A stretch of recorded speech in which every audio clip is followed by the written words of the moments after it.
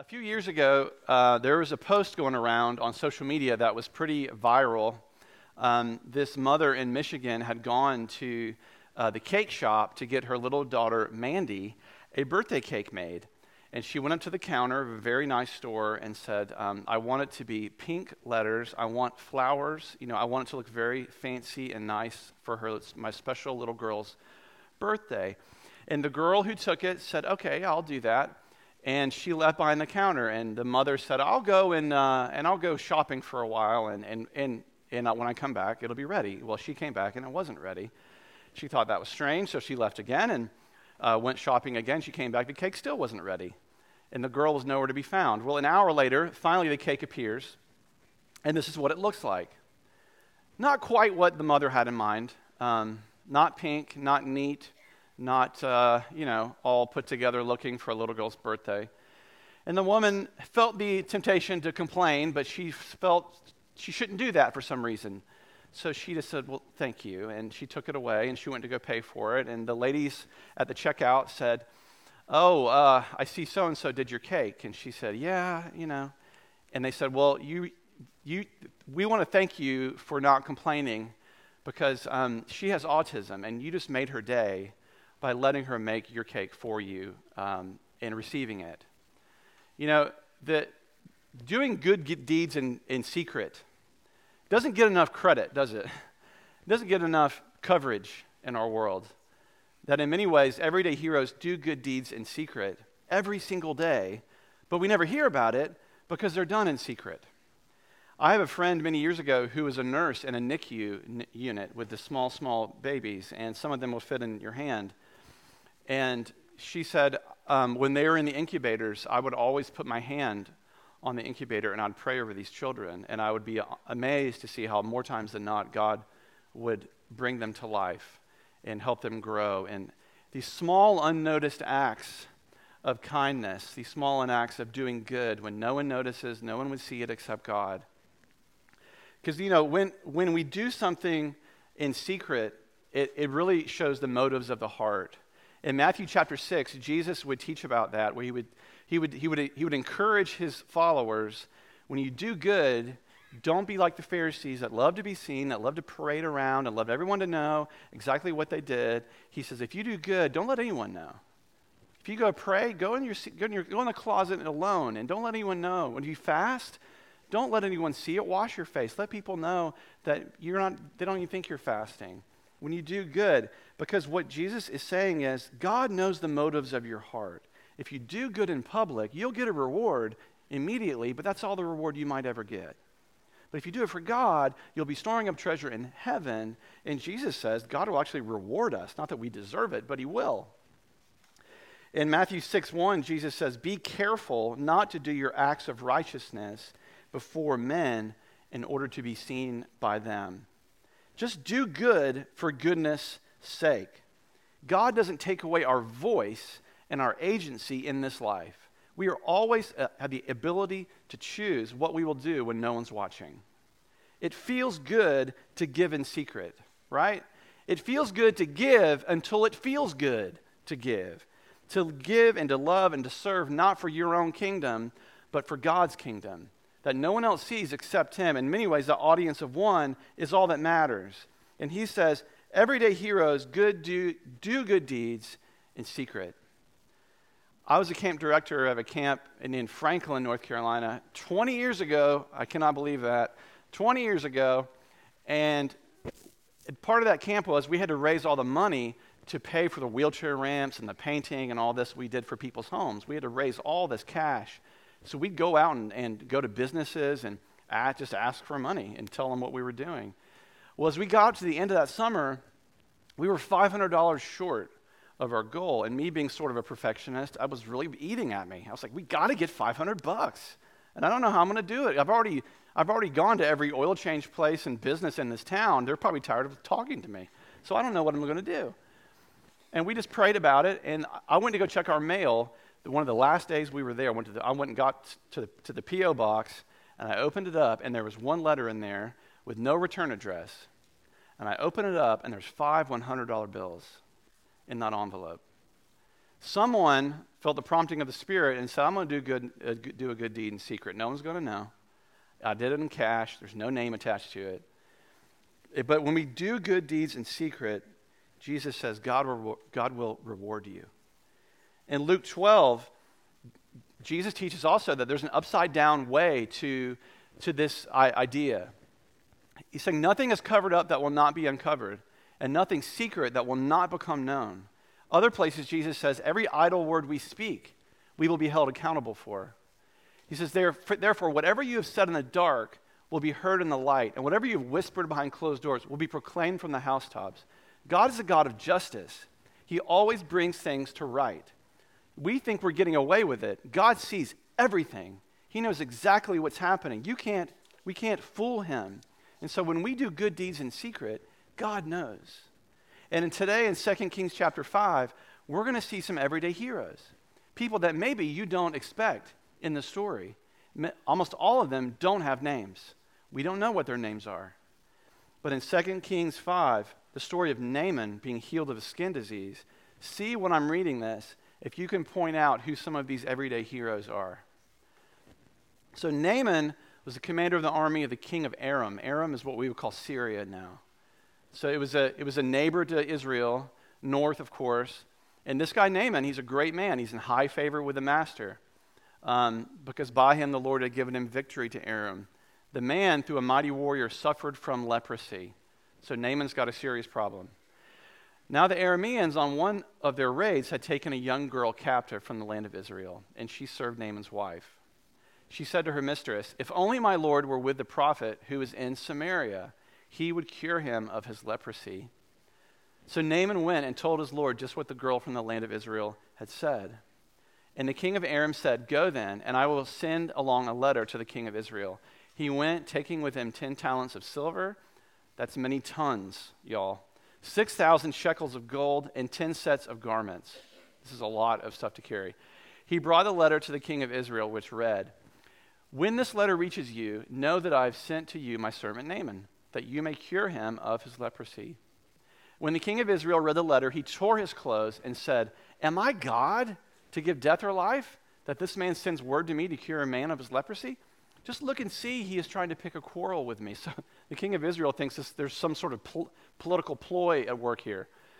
But when Elisha, the man of God, heard that the king of Israel had torn his clothes, he sent a message to the king.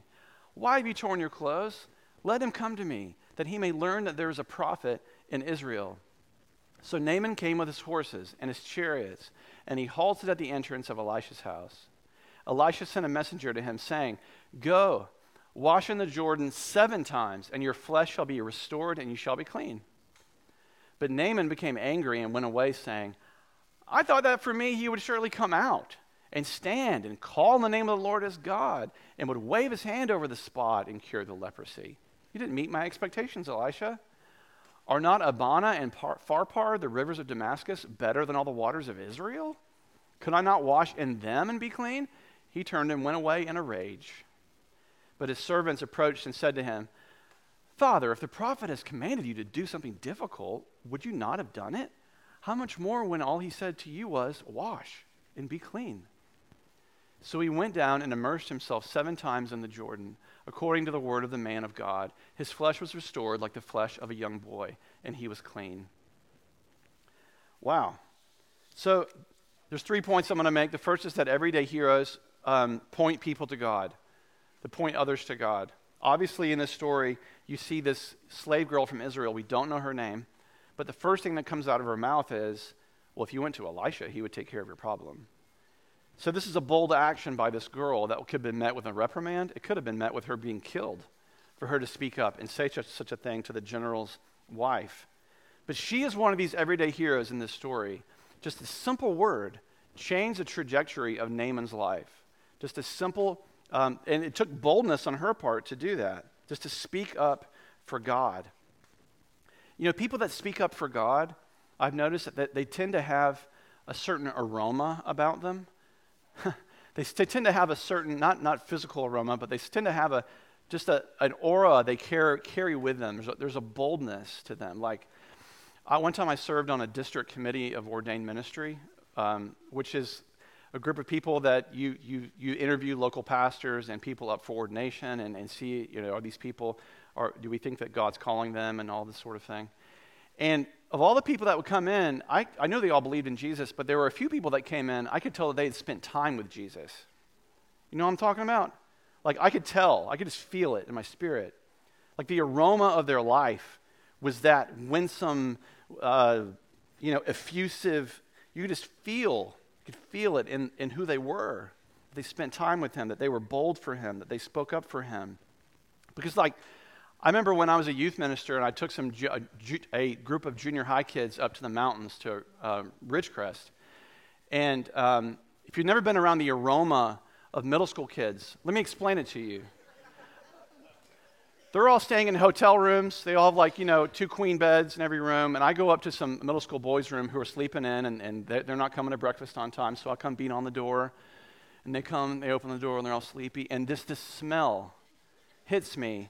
It's like Axe body spray and 1,000 armpits mixed in one. And my eyes watered. I was like, oh my God. I was like, guys, take a shower and come to breakfast. Just pungent. Well, the aroma of this girl's life that we don't know her name is her faith, right? The first thing she thinks of is Elisha. The first thing she thinks of is God will take care of that.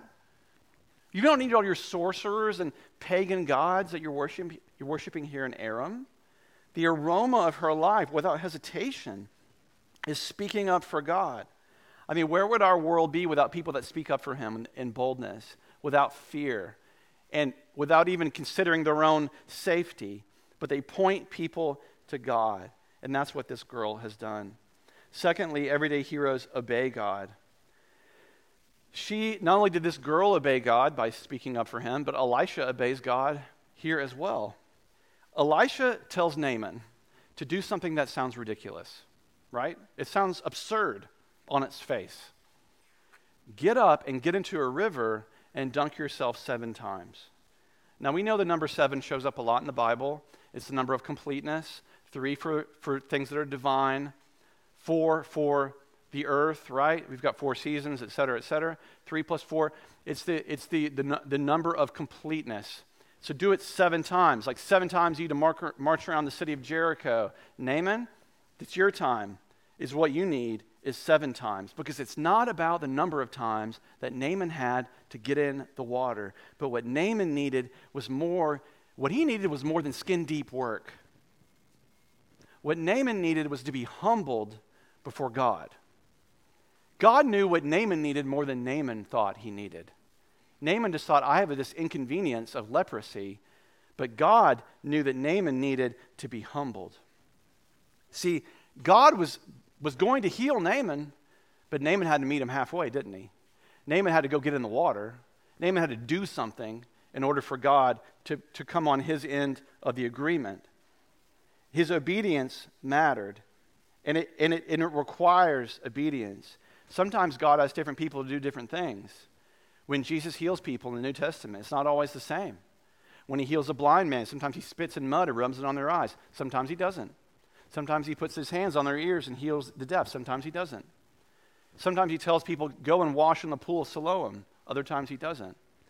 One time when the paralytic is lowered through the ceiling, when Jesus is in a house, he doesn't heal him at first. He says, your sins are forgiven. And then he heals him.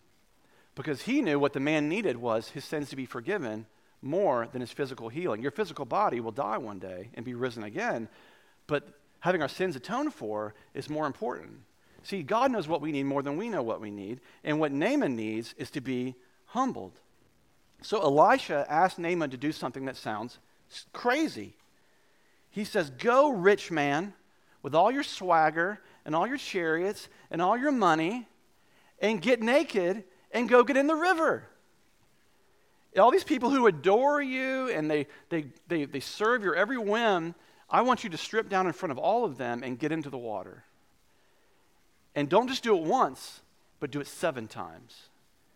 He saw the idol of this guy's heart. And one of the idols he had was money and arrogance and pride. And he's saying to Naaman, if you let go of that stuff, you're going to find freedom on the other side of that water. Elisha's saying to Naaman, God will give you not just what you want, he'll give you what you need, right? I know what you need, God. God sees your heart. You can't fool God with your games and your justifications and all the stuff you puff yourself up with in your life. Take the pride down with you into that water, and he will wash it off. It's going to take a couple more dips. A Tide pen is not going to get these stains out. No.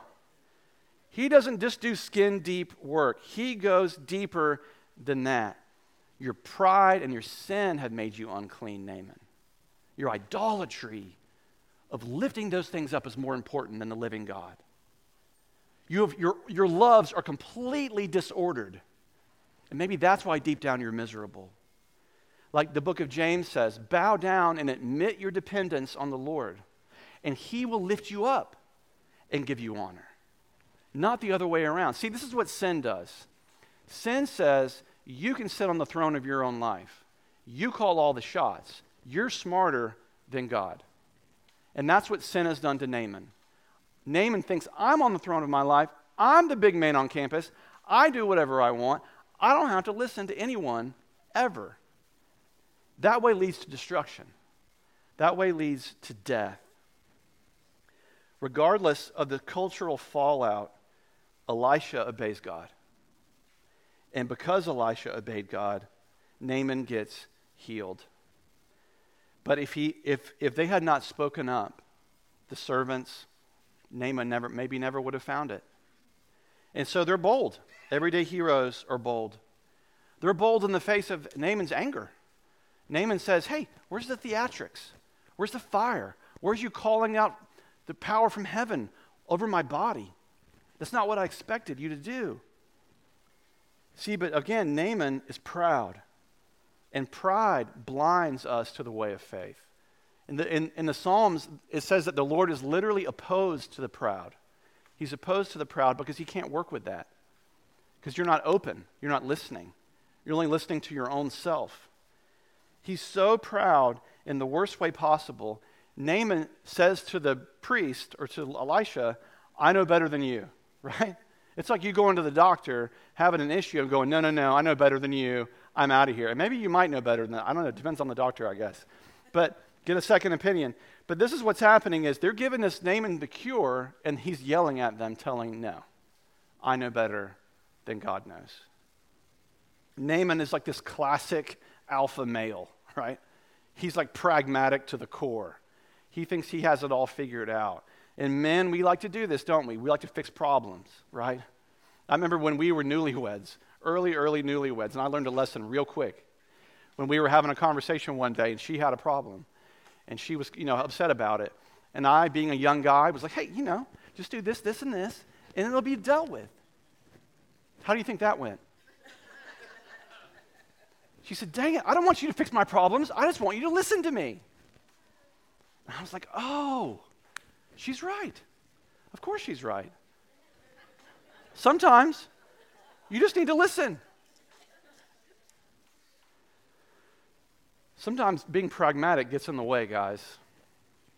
Sometimes it puts up a roadblock and it becomes counterproductive.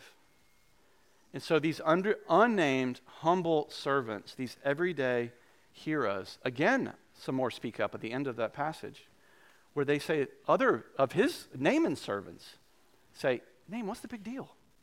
He's just asking you to go get in the water. Just do it. Stop crying, you big baby. What do you have to lose? And it's like that with the gospel. It's like Jesus is like, I've given everything for you. I went to the cross. I opened up the door. I have done all of it for you. And yet you think you know better. And God is saying, it's the simplest act. A child can understand what Christ has done. And yet I have met so many adults that still fight it. And it breaks God's heart. It breaks my heart. Because God wants everybody to live. He wants all people to know new life in Him. What do you have to lose, like Naaman? Nothing. It's all upside with the gospel. It's all gain with Him. Because here's what's on the other side of your pride, like Naaman. If you ditch the pride, Here's what's on the other side. A word we might not like at first. It's a word called repentance, which literally means just to turn around. It doesn't mean to flagellate yourself about your past or to beat yourself up or think you're a failure. No, that's not what we're talking about with repentance. Repentance just means to change your mind, to do a 180, to turn around, to walk away, and step into the newness of life. That's what repentance is. That's on the other side of pride. It is like a key unlocking a door to freedom. Naaman, even though he was bucking pretty hard, he figured that out. That the other side of pride is repentance. And what goes in tandem with repentance is surrender.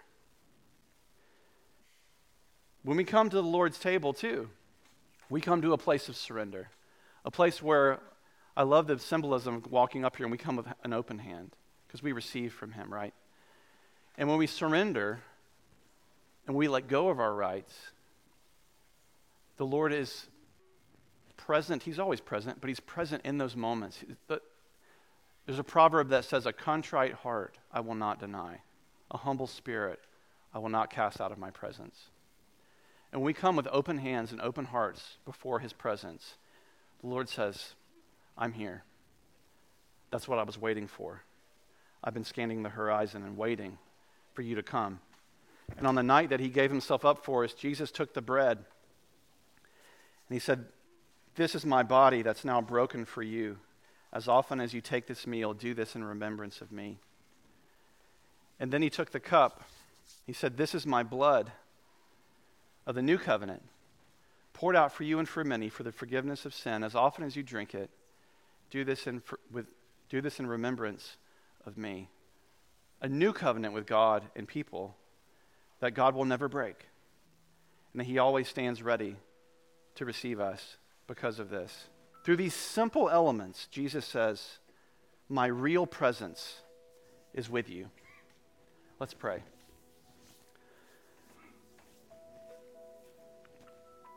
Holy Spirit, be poured out in these gifts of bread and wine. And let them be for us the body and blood of Christ, that we may be the body and blood of Christ as well, poured out for the world. As you have served others, Jesus, let us serve the world around us. Thank you for the humility and the power of who you are. Thank you that you meet with us in our surrender. You meet with us in our brokenness. You meet with us in the ways we know we fall short. And that you're present with us here and now in special holy moments like these. We worship you, Jesus. Amen. If those who are serving will come forward, please.